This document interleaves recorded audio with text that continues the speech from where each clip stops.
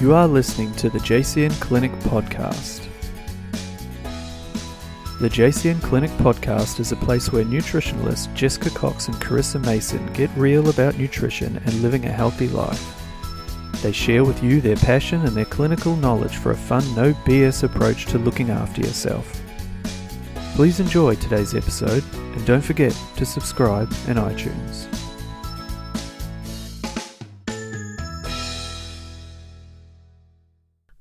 Hello and welcome to the JCN Clinic Podcast Show. I'm Jessica. And I'm Michaela. And that's a new voice that you're hearing on the other end. Michaela is one of the practitioners at the JCN Clinic. She is a naturopath and a bloody awesome one. And I've dragged her onto the podcast show against her will. Literally. Literally. I sent an email out to Michaela and Mel about, 2 weeks ago, asking them about the podcast, and both of them just gave me radio silence, which is usually a sign that they're just not too interested, because usually I'd hear back. I'm like, So it took a bit of prompting and crowbarring. It's just scary. It's new. I haven't done it before, so I have no idea what I'm doing. I'm just winging it. It's the way to go. Jump on in. So we are going to be talking today about, I like the topic you called it actually, gut bugs and mental health. We have talked in the past on the podcast about mental health. We have talked about relationships with mental health issues and the gut to a point, but we thought it was an apt time to dive in with Michaela from a different perspective and discuss some new things. And there's always information that's changing in this field all the time, and I'm sure there'll be a lot that people will take from the podcast. And I know, Mickey, you put out a bit of a call on your socials for topics, and this one won. How, I didn't even see, but was this like a sweeping win, this topic? No, there was actually quite a bit of interest also in like fertility and childhood nutrition, but it definitely was like more than half of the votes were on this side. Yeah. Okay, interesting. Yes. So when we say gut bugs and mental health, I want to just clarify, I like obviously it's a kind of catchy, fun name.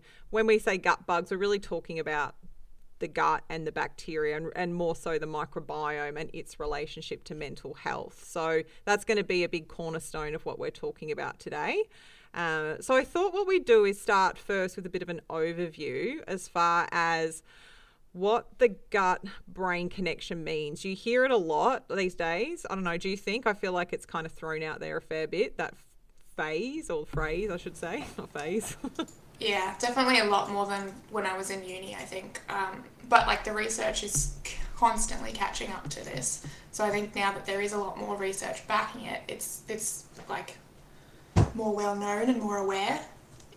Yeah, it's kind of like not so esoteric or woo-woo anymore when you talk about the gut-brain connection. There's a lot of data, like not a bit, that there's a lot. And I think even, obviously mainstream medicine is catching on. I know when I've done stuff even just with other people in a more mainstream environment, like that's been a question that's come up. It's like, what is this gut-brain connection? But do you want to start, Mickey, by just talking a little bit about what we mean when we talk about that gut-brain connection? Yeah, sure. So gut-brain connection is literally what it sounds like. So it's the way that your brain is connected to your gut and all the things that kind of leads onto and means for your body and how it responds to stuff. So technically they're connected through the nervous system via the vagus nerve, and it goes all the way from the back of your head where your brainstem starts all the way down to the bottom of your torso, I guess. So it is really... It's actually kind of like the largest and most complex nerve bundle in the body as well. But that's basically connecting like what your gut's feeling and what it's interpreting about its environment based on what you eat, connecting that to your brain, and then it goes the other way as well. So your brain to your gut and like what you're observing through your eyeballs and your other senses. Through your eyeballs. Yeah. Yeah, I love how you just described that, like just as far as how huge it is as a like neural highway. I always love thinking about it as that you're just sort of talking about that to and fro, like that traveling back and forth, like literally thinking about it as this busy highway. Yeah. And I reckon like there'd be people listening that would just even that alone be like, what the hell? Like this, you know, this vagus nerve, what is that? Like that's just... The body is just crazy. It is, and it's really highlighting that physicality of that connection. Because I know we're going to be talking about the gut in regard to the microbiome, but yeah, what we're seeing here is there's actually this physical connection. And I know as we go through, we'll talk about that vagus nerve and the nervous system and why, when we're talking about mental health, that's so imperative. And I guess, yeah, that gut-brain connection too, we do see in the clinic quite commonly people having these, they may not have been diagnosed as like mental health conditions, but we do see issues around that space as far as anxiety, mood, like low mood, maybe borderlining towards depression. Again, like, you know, these sort of labels, I'm not saying they've been diagnosed, but we'll often see that as part of someone's presentation, and they will say even in like an initial consultation that they notice when they don't feel well within their gut, or their gut's off or inflamed or angry, that they feel and experience that direct effect, whether it's like heightened anxiety or low mood or whatever that might be. Do you agree? Like you see that a lot where clients, they may not of course even understand what's going on, but they'll see that they get that upregulated effect on their mood or their mental health if their gut is more inflamed. Yeah, 100%. And I was going to bring this up later, but there was this fun book that I was reading, and I think it's kind of relevant to this point specifically. It was technically talking about the development of inflammation behind depression, and just thinking about like all that gut inflammation, and if you're getting signals going from your gut to your brain telling you like there's something wrong, I'm detecting all of this weird stuff, what's going on? Of course your brain's going to freak out, and all of that inflammation does not just stay there, it travels in your bloodstream and stuff. So there's 100% that bi-directional feedback. And even like, I know most people probably explain it a bit more simply in terms of like, if you're feeling anxious, you get the butterflies in your tummy, like even just something as simple as that. But definitely with all of the gut stuff that we do see at clinic, how that kind of impacts mood, even during treatment as well. Like one of the clients I had lately, they've been doing some antimicrobial work, and they have noticed, I mean, we did go in a little bit harder on the antimicrobials, but they have noticed that change in their gut microbiome is kind of bringing down their mood a little bit, so we've backed off on that. But yeah, that's one aspect of treatment as well that we have to kind of look at and focus on. I'm so glad you said that, because yeah, that's something as practitioners to be really aware of, and for us to kind of have those open eyes about. And also if people are trying to treat themselves in their own space and not realizing the impact of these facts, like what can actually happen when you're stirring up the gut and stirring up microbes, and how that might affect someone. And it's not going to be like that for everyone, but yeah, that's absolute case in point where you'll see that with clients. And then conversely, you'll see it where you are working away and reducing that inflammation, as you said, and they're coming back to you, say even like, you know, even in sometimes the first sort of month or two, saying like, something shifted, like I just was really anxious all the time and it's just gone. Like it just, I can feel, I'll never forget someone saying that once to me. They were just like, it's gone. Like it's absolutely gone. They just couldn't get their head around it, even though we talked about that relationship. It was just so fascinating to see. So yeah, it's pretty amazing. So what we've just talked about what that gut-brain connection means as far as that relationship between the gut and the brain, and how we've got that vagus nerve, and then, as Michaela mentioned, we've also got the inflammatory load that can move from the gut into the bloodstream and travel systemically, and definitely then affect the brain. So we've got those two factors. So what we want to do is move on to what are the contributing factors within the gut that can affect mental health, which is a big question as far as there being many answers. To hand it over to you first, what comes to mind as far as some of those big contributing factors that we see in the gut that tend to have an effect on mental health? Off the top of my head, probably more like IBS or food intolerances that all play around with that inflammation in the gut and affect the microbiome, usually negatively. But like, even just, well, IBS is an easy one because that's pretty obvious. Food intolerances like your dairy and your gluten and potentially other things, but all of those things will increase that inflammation that's happening in the gut, and that alone changes the gut microbiome. We can also talk about like Crohn's and ulcerative colitis and all of those other kind of things that happen in terms of like pathogenic changes to the gut. Yeah, absolutely. Yeah, those actual conditions that we can see that at the root cause of most of this, as you just said, is that inflammation that tends to be a big driver for putting more of a load onto the body. And as you said before about that gut-brain connection, whether it's something like IBS or Crohn's or those sort of pathologies as such. I mean, with IBS pathology, that's a whole other question, isn't it? Whether we've got that or we've got like food intolerances or we've got like a microbiome dysbiosis, so that imbalance of bacteria or yeast overgrowth, all of these different things we can see going on in the gut usually are causing an inflammatory response. And essentially what we're going to see is that inflammatory load is going to put more of a burden onto the body. But in some people, this is where it's really fascinating, right? Like for some people, that inflammatory load, once we have more of that going through into the bloodstream, as you mentioned, and upregulating also sometimes, of course, that immune response and that inflammatory response there.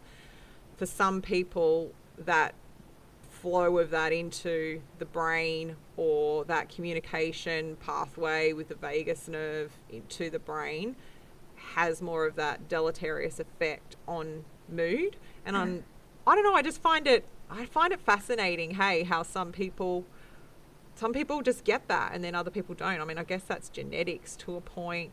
I've never really, I'm just sort of off the top of my head, I don't think I've ever really seen a massive pattern there. As far as like, you know, particular types of presentations and thinking that's definitely going to have an effect on anxiety, or that's definitely going to make someone feel like they're more depressed. I don't know. I just think it's interesting as far as like how some people will experience this and others don't. No, and what you said was right. Like, it is mostly a case of genetics and like what they're predisposed to, of course, but then everyone is different. Like, they have different gut microbiomes. They respond to things generally differently. Everything about them is a little bit different to the next person, even though humans as a species are fairly similar. There's all those micro differences that make it case by case, kind of why is that driving whatever mental health issue you're struggling with. Mm-hmm. Yeah, exactly. Yeah, and as far as genetics, like that family predisposition, you know, there's obviously that component that's there too. Yeah, I just find it fascinating. And mental health, it's never really been a massive thing as far as like my passion area. Like, it's always been other practitioners in JCN, and like usually it's been something that is, as always, like we kind of bring our own thing, right, to what we tend to love. So they've sort of had their own experience of that. So I do find it interesting. And as you just said too, like then there's the bacterial component. So there's more and more research going into this, looking at different microbes as far as overgrowth and undergrowth and how that may be related back to changes in mood. Yeah. I don't know whether you sort of I know there's some things that come to mind for me, but with going over this as a topic, if you had anything pop up there that you thought was interesting. A few pathways. Mostly I just wanted to cover that, like, that changes in the microbiome, if that inflammation coming from wherever it's coming from, or if there's that immune reaction that affects your microbiome negatively, like impacting those good gut bugs is going to impact your short chain fatty acid production, which they're naturally anti-inflammatory, so we want almost as much of that as we can be producing within reason. So anything that's going to decrease your good gut bugs is generally not great. But also, I did a little bit of research and I found a study or two that was talking about specific families related to mental health. And there was one that was, I'm going to butcher every single one of these. Actinobacteria, just wait. Yep, there you got that. Enterobacteriaceae. I don't know what I'm trying to say there. Sounds right to me.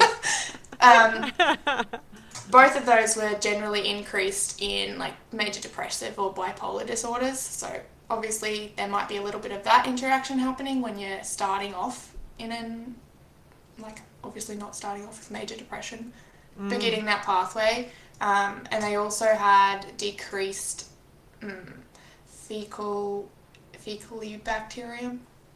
Faecalibacterium prausnitzii? Yeah.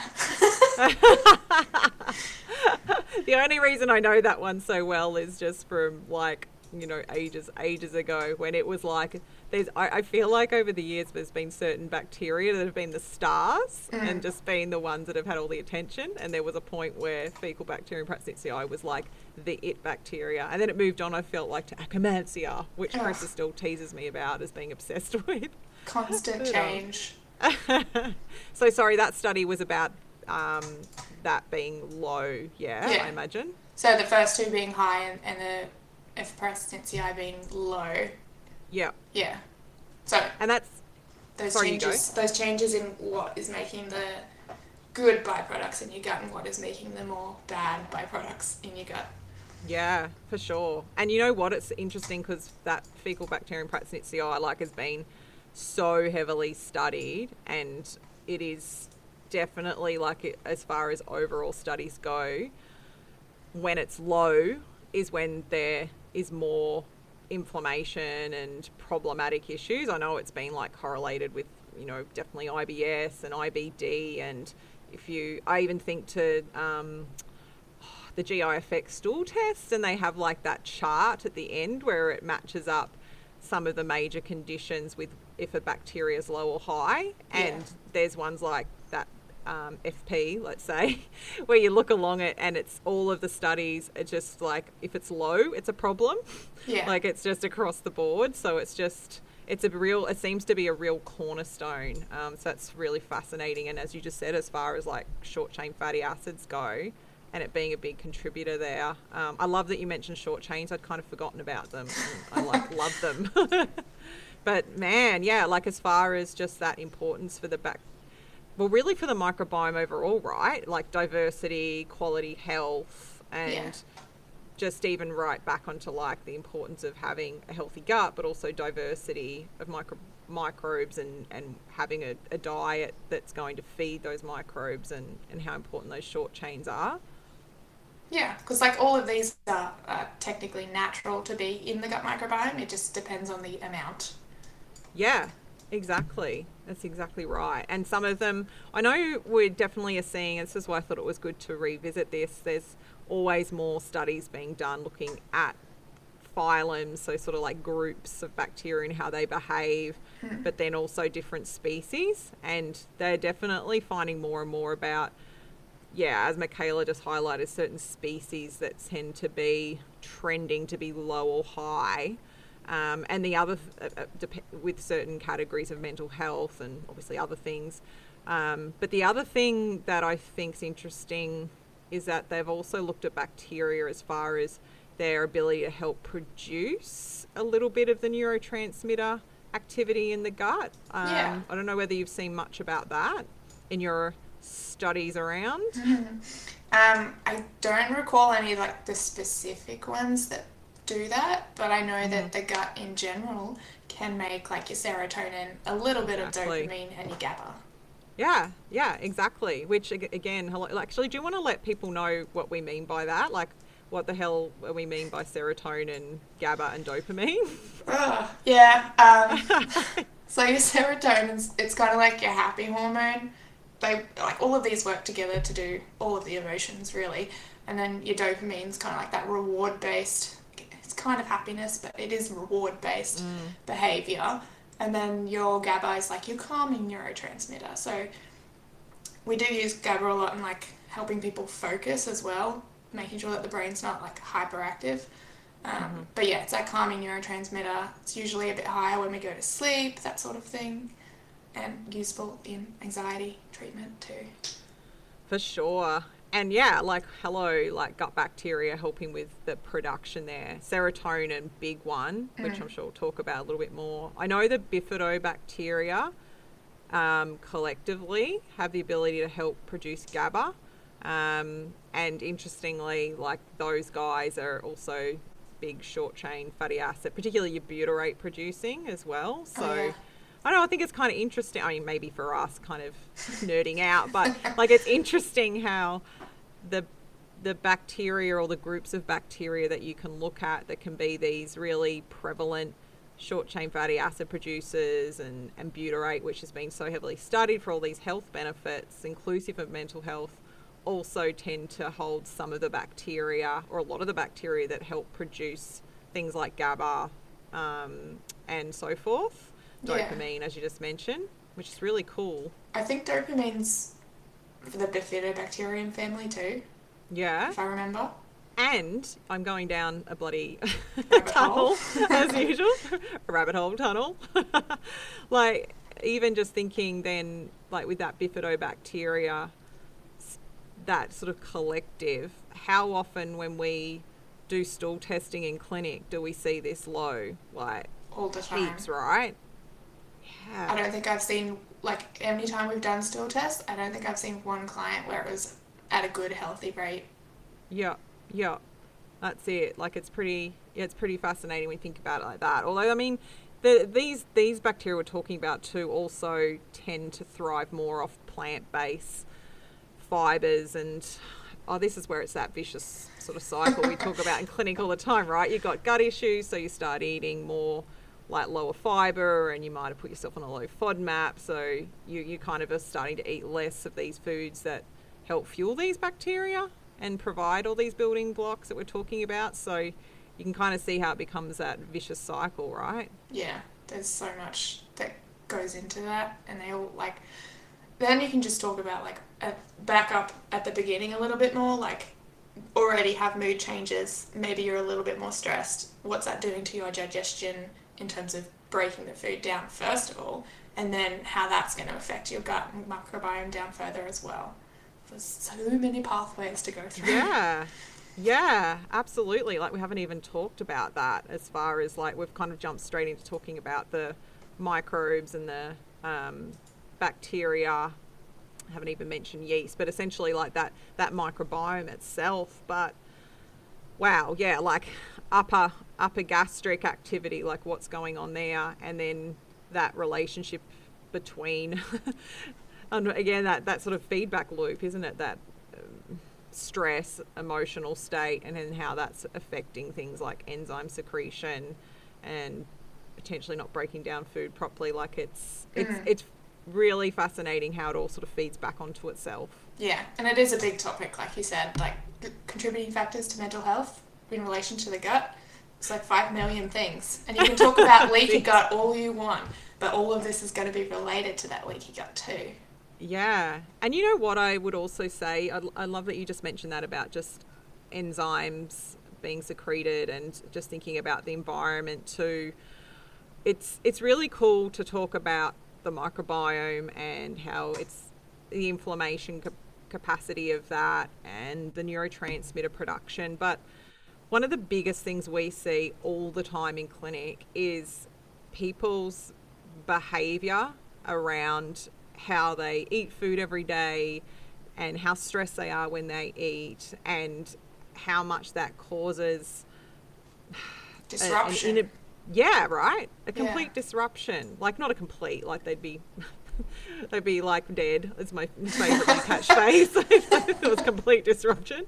But like a really severe disruption, right, of digestion. So I just think, like this, I'm just thinking it's very prevalent in my mind at the moment, because there's been a few clients this week that I've talked to about this who are experiencing classic gut symptoms that seem so correlated to their inability to just sit the hell still and eat a meal and not be in this absolute stressed out state when they're eating.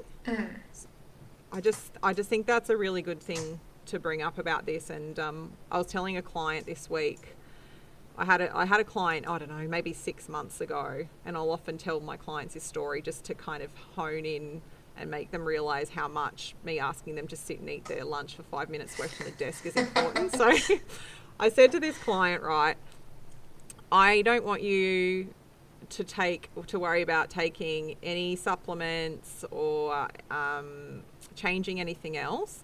I just want you to follow this rough food plan that we have. However, what I want you to do is every time you eat, I really want you, if it's breakfast, I need you to sit for 10 to 15 minutes at home, like eat your breakfast and sit. When you have lunch at work, take it outside, sit in the park for sort of 10 to 20 minutes, which she said was an option for her. And then same with dinner. Just make sure that it's not rushed, you sit down. So that's all I asked of her to do. And she was really willing to do it. And I said, I want you to do that though for 4 weeks as an experiment, knowing that I knew that it would like help her. But yeah, she was like, no, okay, I'll give it a go. And I think because also it was like just one thing to change. And also she had really chronic gut issues, like really chronic. And actually to the point, like we were kind of hitting a wall in a lot of ways. And I was so concerned about the stress factor and how much I couldn't really help with that because it was like this lifestyle driven thing. Anyway, 4 weeks later when I spoke to her, her symptoms had reduced by like 50% around the board. Like they weren't gone, but it was massive reduction. And all she'd done was change how she ate.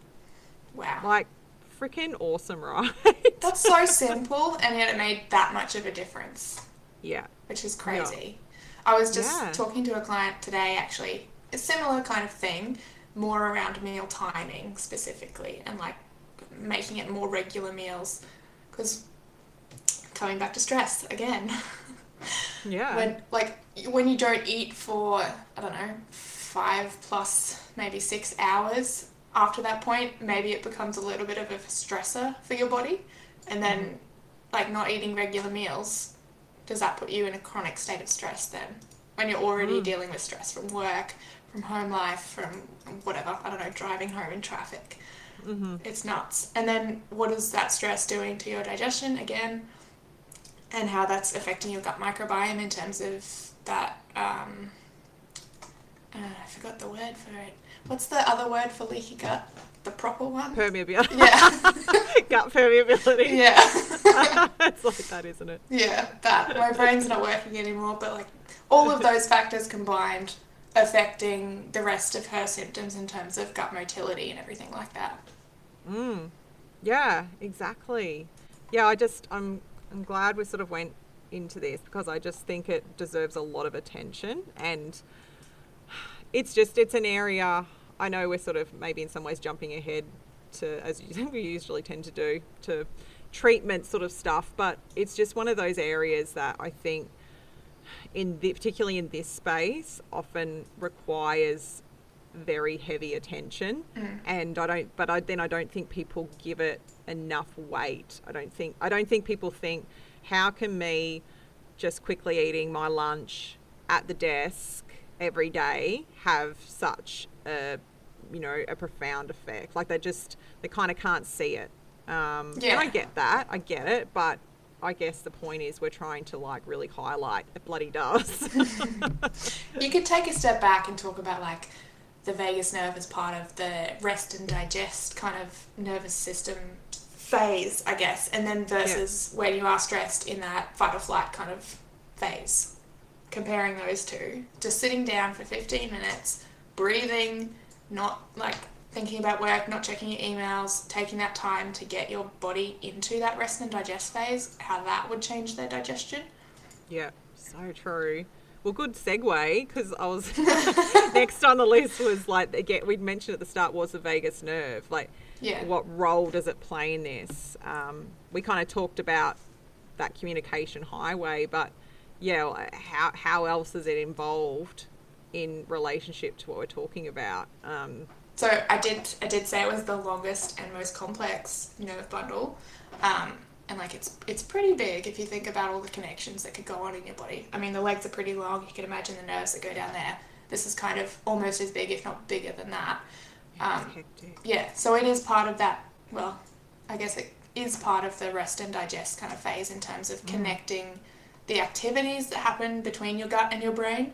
So some fun things that it does, apart from the chemical messages, reports back fullness sensations and inflammation levels, and if you're hungry, like all of these wild things. In terms of other hormones, they help too, but like the vagus nerve is definitely in there amongst the action.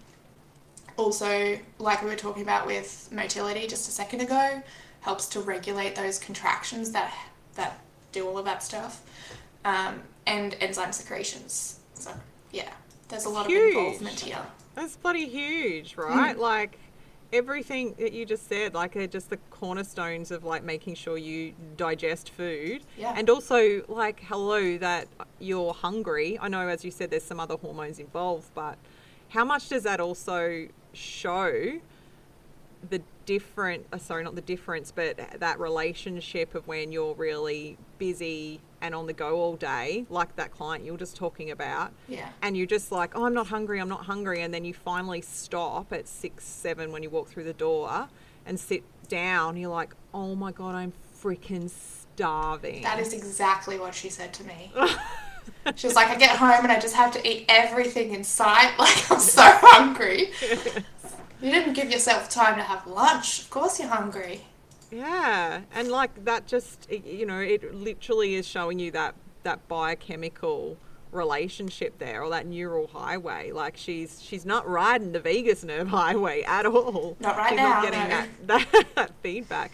And it's interesting that like there's those other hormones like your sort of leptin and ghrelin with how they will regulate appetite. Yeah. But I think what that shows is that how dominant that nervous system can be to kind of come on and layer in over the top. Yeah.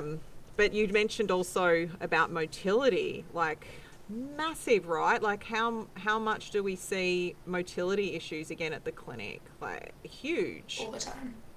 And granted, a lot of that is affected by the gut microbiome, but like you could have, even in kids, if you had a kid that was getting nervous about going to the toilet at school, which is so common, what that does to their tonality of their vagus nerve. And like they're not listening to it, so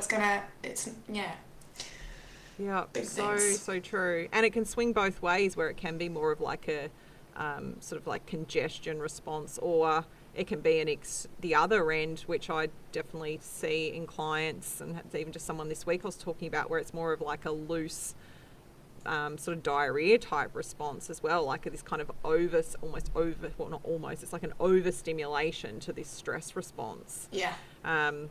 Too much nerve activity. Yeah. And then obviously in regard to motility is even SIBO, right? Like SIBO, there can be, of course, just bacterial driven SIBO, but one of the other major causes, and we talked about this in the SIBO podcast, is like poor motility. And some of the therapies that are used for SIBO are working on that vagus nerve, and some people have found like that has been the main game changer for their SIBO. So yeah, it's just freaking amazing. Does a lot of things. It's got fingers in all of the pies. I like that analogy. Food-based, yeah. I'm imagining the vagus nerve with its little fingers just like coming out, little like nerve fiber fingers. I should find a picture of that. That would be so funny. I can make one. I'll make one. It's a bit Stranger Things sounding, actually. Yeah, exactly. Oh, now I've got that image of my head. It's never going to leave. Yeah, no, fantastic. And I think like the last thing, again, you mentioned it, but it's definitely a more parasympathetic nervous system dominant sort of activity that we're looking at with the vagus nerve. So really what we mean by that, it's more of just your calm your farm nervous system. Yeah. Just, rest and digest, as opposed to the run away from the saber-toothed tiger. Yeah. So people, your vagus nerve is very important, Yes. and you want to nurture it and love it. And you want to know how you can do that? Yes, please, Michaela. Yeah. Tell me. I'm going to say the obvious first is just breathing normally in good, solid, deep belly breaths. Like that is one really easy thing you can do in, 15 seconds just before you eat your meal. There's that, I think it's prana breathe. No, that's not right. The one where you breathe through just your left nostril at a time. Oh, yeah. I can't remember what it's called either. I feel like it's prana breathing, but I might be wrong. Mm-hmm. And then a couple of others. It's the touching on that vagus nerve that sits at the back of your throat. So gargling and singing and talking a lot. All of those things help increase the tone of your vagus nerve, which is basically like, it's kind of like a muscle in terms of the more that you treat it, I guess, more that you work it, the better at functioning it is. Mm-hmm. It's not really a muscle, it's a nerve, but Yeah. same. Yeah. Same, different. Yeah. No, I love it. And you say obviously to a point, but I don't think a lot of people would even, the average person would have a clue. It's obvious in my brain, which is a bit egotistical of me, but yeah.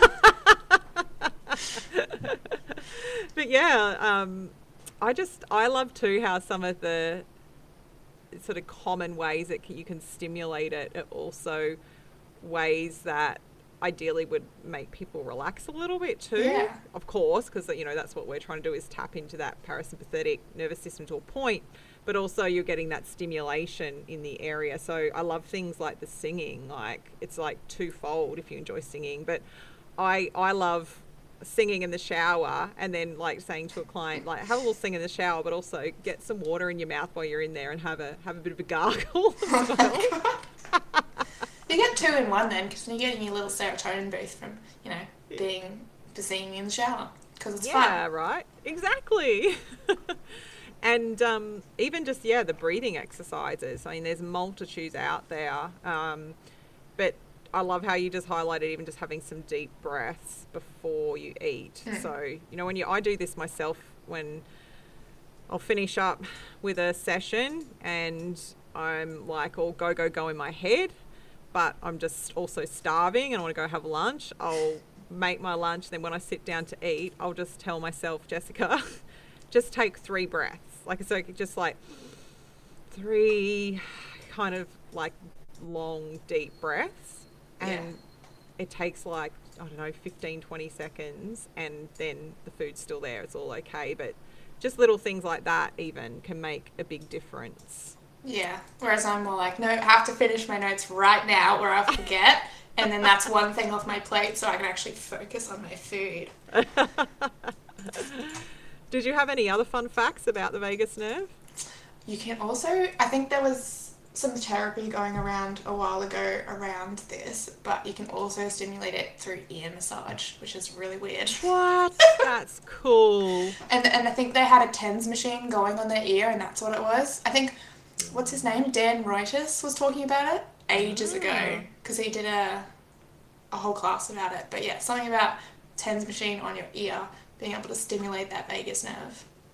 Cool. I guess it makes sense though, as you said, like just obviously that nerve activity coming all the way up into the base there. And it would be really close, like connected to your throat and your mouth, I guess, and the back of your ear. So yeah, that does make sense.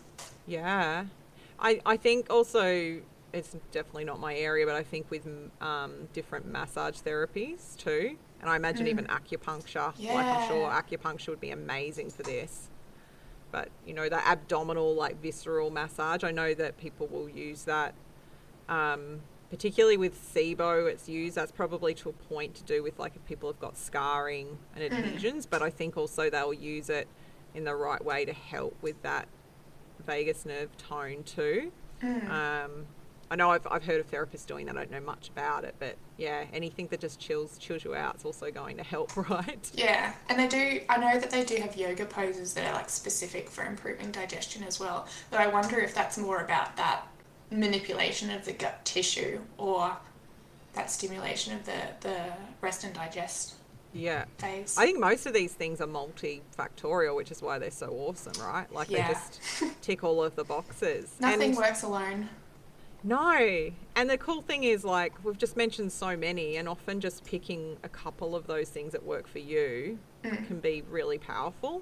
I think sometimes people get a bit overwhelmed when you start talking about all of the different things to do. And yeah, it's like with a client, we can see we want to, all the things we need to get to like where we want them to be, but it's all of the stepping points along the way to make that achievable. Yeah. And like, these are things that you could just try out, like you said, for that week or 4, and if it doesn't work for you, then move on to the next. Like it doesn't have to be a big deal. Yeah, exactly. So what about testing? Like in our world, functional tests are something we use a lot. Pathology testing. Is there anything in that area that you think, particularly now 2022, compared to probably the last few years when we talked about this? Back to that sort of gut-brain connection space, what are some of the sort of main tests that come to mind that we would look at? Well, sadly, we can't test the vagus nerve itself. That would be really cool. It would be. But we can test the gut microbiome, obviously. We do that all the time at the clinic. I know that there's a couple of tests for neurotransmitters in the blood, but you can also test like the precursors and everything in some of those gut tests. And then, of course, you can test like your cortisol and other hormones that would show you how your body's interacting with all of that, whatever is going on. Yeah, for sure. It's interesting, isn't it? It's like, as usual, like a lot of the tests that we would use, you can see how it correlates into this space. Even the organic acid test with the markers around some of those neurotransmitters, and seeing like with serotonin and what it's looking like, or how you're converting through to dopamine. But again, a lot of that, 9 times out of 10 comes back to disruption coming from the gut. Yeah. So a lot of these functional tests can be really crucial for us to understand how your gut is affecting your mental health, and throughout sort of different age brackets too. Like you can see that representation even with kids. Like if you've got kids where there's some real, like this behavior is really random, like this just doesn't seem like my kid. Yeah. Sometimes running these tests can be really helpful, and I know I've seen that too, where you can get that data back and go, right, okay, here's some concrete proof and evidence. And I tell you what, for parents that can be pretty amazing. I can think of a client who she knew, she was like, I know something's not right with my kid. Like, yeah, he's a kid and he's going to just be a kid at times, but I see the difference in how he is as him, and then I just see him flip out. And she's like, I think it's something he's eating, and I think something's not right in his gut.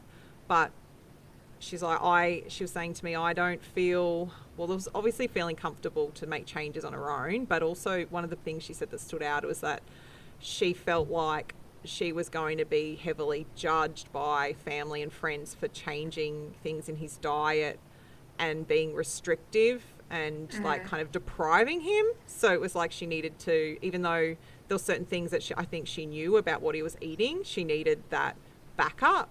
And the testing that we did, particularly with kids, there was some food intolerance tests that were really helpful, was so important for that. And just seeing, like, the behaviour with this particular boy was like huge, just from making these changes with food and then working on his gut and the issues we saw in his gut. But it's, I know we're sort of like going back onto that sort of where we started with that sort of gut connection, but with the functional testing, I guess this sort of highlights, even though we're talking about mood, why we're going to be looking at the gut markers, food.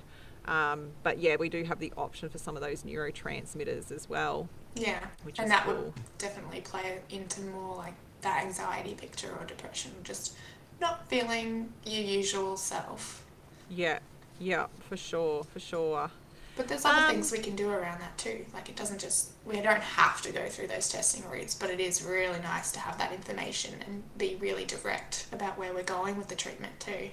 For sure. And then even just standard pathology testing, right? Like how helpful can that be if someone's really just, say, suffering with like really poor low mood and they haven't had any good quality bloods done? You know, maybe they're really iron deficient or B12 deficient, or maybe their vitamin D's in the toilet. Like, we've got so many pathology markers we can check where some of the main things we'll see if they're low is really low mood, maybe to the point of being really teary, run down, no energy.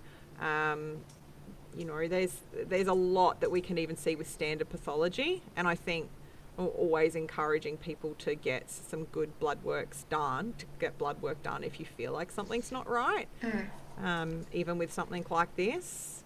I'm just trying to think, what's the name of that? I don't know if you know off the top of your head. It's like the online, you can order your own pathology.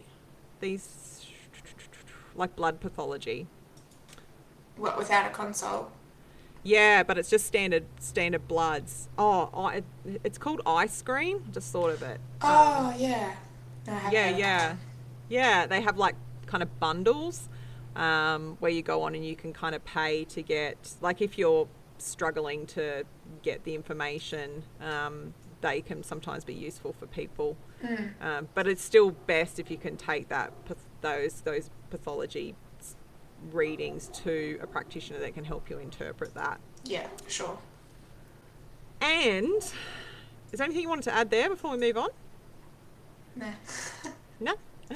So treating this area, we've mentioned a fair bit today. We've talked about that vagus nerve, of course, and really as far as some of the outside factors we need to consider. And I think the main thing we want to highlight here is around how this concept of treatment for mental health, mood, irregularities, and the gut realistically should be multimodality. Like there should be other things that are coming in. It most of the time it's particularly with like really maybe more severe mental health issues, just to rely on that nutrition element on its own or naturopathic element on its own. Like you need other therapies. Yeah, you wouldn't be doing yourself a service to just rely on one area of treatment, I guess.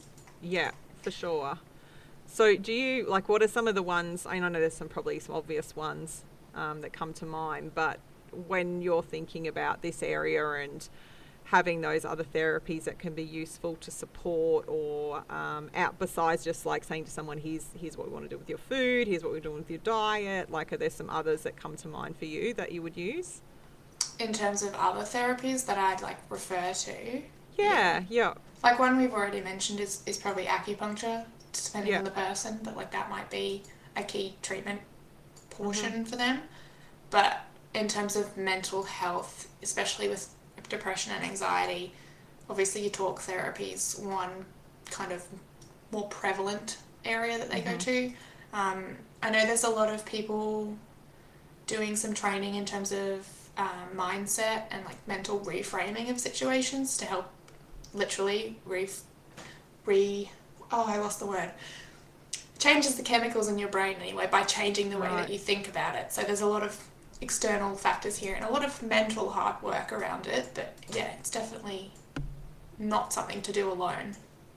Yeah, for sure. And I just think, again, I know we mentioned it before, but just to reiterate, it's often not the easiest part of this process and whether it's around mental health itself and some certain diagnoses there, or if it is, say, strong anxiety or really extreme stress that's affecting you, changing up the way you behave each day and integrating change with some of the things we've talked about. They seem like they're small things, but I know we see in clinic that people find them the hardest to change. Like don't you think it's easy to say to someone, stir this into some water and drink it once a day. It's out of your comfort zone, and you have to really push yourself to fit it in the routine, especially if you do have a lot of trouble with motivation and memory, which is so common in depression and anxiety cases.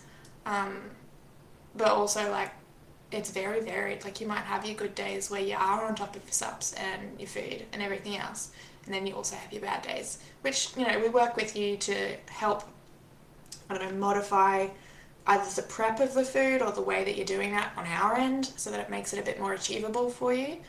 But yeah, you are no doubt going to have some bad days when none of this gets done, and that's fine. But you're still making that progress by doing it all of the other days where you do get it done. Yeah. Which just, it highlights too that sort of importance for that support person. You know, like, it's having that person and sometimes in this area a bit of a team of people who are that for you. And that understanding too is what you, as you just said, it's like, how do we make this achievable into bite-sized little chunks, but also be achievable as far as what your expectations are on trying to be perfect at this. And, you know, a lot of this can come back to changing habits, and that takes time to change. So let's, like, just chip away at that. Like, maybe let's not think that we have to do half an hour of yoga every day, but maybe you can take 5 minutes out of your day and just do a little bit of breath work, or maybe just do a few stretches on the floor before you go to bed at night. Like, there's so many different ways, and I think this is where, like, we kind of have a bit of a big supply in our minds, but I also think this is where thinking about how other therapies can help, and we've definitely highlighted some of them, and some of that might even be like a really bloody good yoga teacher. You know, like a yin yoga teacher can be amazing. Yes. So many.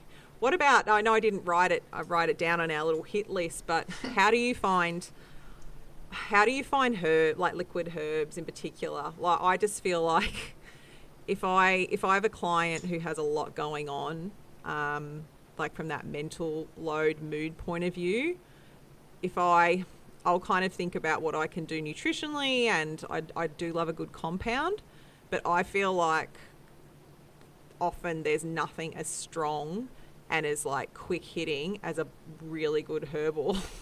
Like, maybe you're a bit biased, but I'm curious about what you think when it comes to herbs in this space. See, I kind of think the other way around, and I know that's going to sound weird. Hold on. Wow.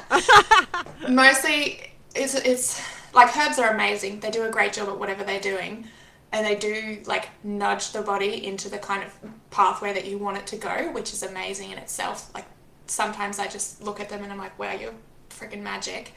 But if you don't have the cofactors there, or you don't have that food that's setting you up properly, the herbs aren't going to be able to do their job, because like if you were trying to make, I don't know, energy in that energy cycle, and you didn't have enough B6 or whatever, there's nothing you're going to do that's going to make that energy go. So that cofactors with, like, some of your compounds and stuff, I know most of this would come through food, so that's easy to adjust in most people. But I think that's the first point, and then herbs just help the nudge, especially in those stubborn cases, or those cases where you can't quite nail it, or even in those cases where, like, you're trying to go from too many angles or something, and you just want something simple, because it's really good at compounding, literally. Yeah. Putting lots of things into one kind of bottle, so you have to think about it less. I like them for that aspect, especially when there's a lot going on for that person, and the stress of trying to change all of the things at once might be a little too much. Yeah. That's so cool. That's why we love you at JCN. I'm on your side, just with herbs. I love it so much. No, it's so fascinating. It makes sense. It totally makes sense. But is there anything else you wanted to bring to the table that we haven't covered? In terms of, like, multimodality support coming from a personal angle, exercise as underrated. Oh, yes. Yeah. Yes. And time outside, vitamin D, like, all of those things so affect mental health. Especially if you're For anxiety, it's probably more prevalent that you're going to be capable of doing that movement more often, depending on, where and when. But I don't know, depression is a harder one, especially if you are kind of a higher level case in terms of working with that. But those couple of things, like movement, especially movement outside, can definitely be one of the key features of that multimodality support, which is something that you can do at home. Yeah, I'm glad you mentioned that. And that's been even pretty heavily studied in its own, just the effects of exercise and, sunlight. And again, they seem like small things, but they're massive. Yeah, I notice it in myself, and I don't have, like, a mental health condition that I know of. Yeah. But that movement, like, getting up in the morning, going to the gym for me, sets my brain up in the right way. Like, I'm a bit more productive on the days that I do that. I know my mood is a lot better on the days that I do that. Yeah, same. I'm the same. Yeah, I just feel like even Damien will say it to me, like, particularly if it's been a few days, which is rare. But I just feel it, like, you don't get that same dopamine. There's, again, multiple factors, right? You get this great dopamine hit, which you just feel great from. You're outside, you're doing something for you before the day even starts. So instead of getting up and getting straight into work or, depending if you're working home or not, but, like, essentially you create this time for you at the start of the day, and you kind of have all of these layers of positive reinforcement, which makes such a difference into how you feel when you get into work, and, like, actually start applying yourself. And the sun, just getting outside. I know down here, like, I crave it. Like, the days are so cold, but I hang for when it's the weekend in particular, and I know I can get outside. If it's the sun's out, it still might be like 4 degrees, but I'll put on, like, the lots of layers, but still go for, like, an hour walk outside. And I'll drive to a point, like, I could walk around in this valley here, it's beautiful around the river, but I'll actually drive outside the valley to where I know there's a track and there's no trees, so I'm just getting sun. And I crave it. Like, I actually crave it. I'm just like, I need to get sun. I'm craving it right now. It's been, like, cloudy and rainy and wet and sad all week, and I'm just like, I need some sunshine, please. That's it. Everyone's vitamin D is just really just like in the bottom. So sad right now. Awesome. Well, thank you so much, Mickey, for joining the podcast today. That was a really good chat. I think we covered a lot there, and I hope that people learnt a lot today, particularly about the vagus nerve, because I don't think we've ever discussed it in so much detail and really highlighted its importance. And I'd hope, if anything, people have maybe pulled a few little home tips and tricks they can do at home, just to support themselves, and also just maybe getting people to think a little bit more about what they do as far as lifestyle habits and how much that can be rolled in and sort of a big part of all of this, besides all of the gut stuff, because we talk about the gut all the time in so many ways, and it's still, like, magic. But I think there's some other areas that people probably take from today more so than just the microbiome itself. It was a good one. Yeah. So thank you everyone for listening. If you have listened to Mickey today and you're like, who's Mickey? Who's Michaela? you can head to the show notes and you'll see all of our Instagram tags there. So if she's new to you, Michaela is our naturopath or naturopathic nutritionist. I don't know what to call you. She's one of us, but she has a bonus of herbs on top. So you'll find her on Instagram and with the JCN Clinic. Other than that, thanks heaps for listening, and we'll see you next time. Bye. Bye.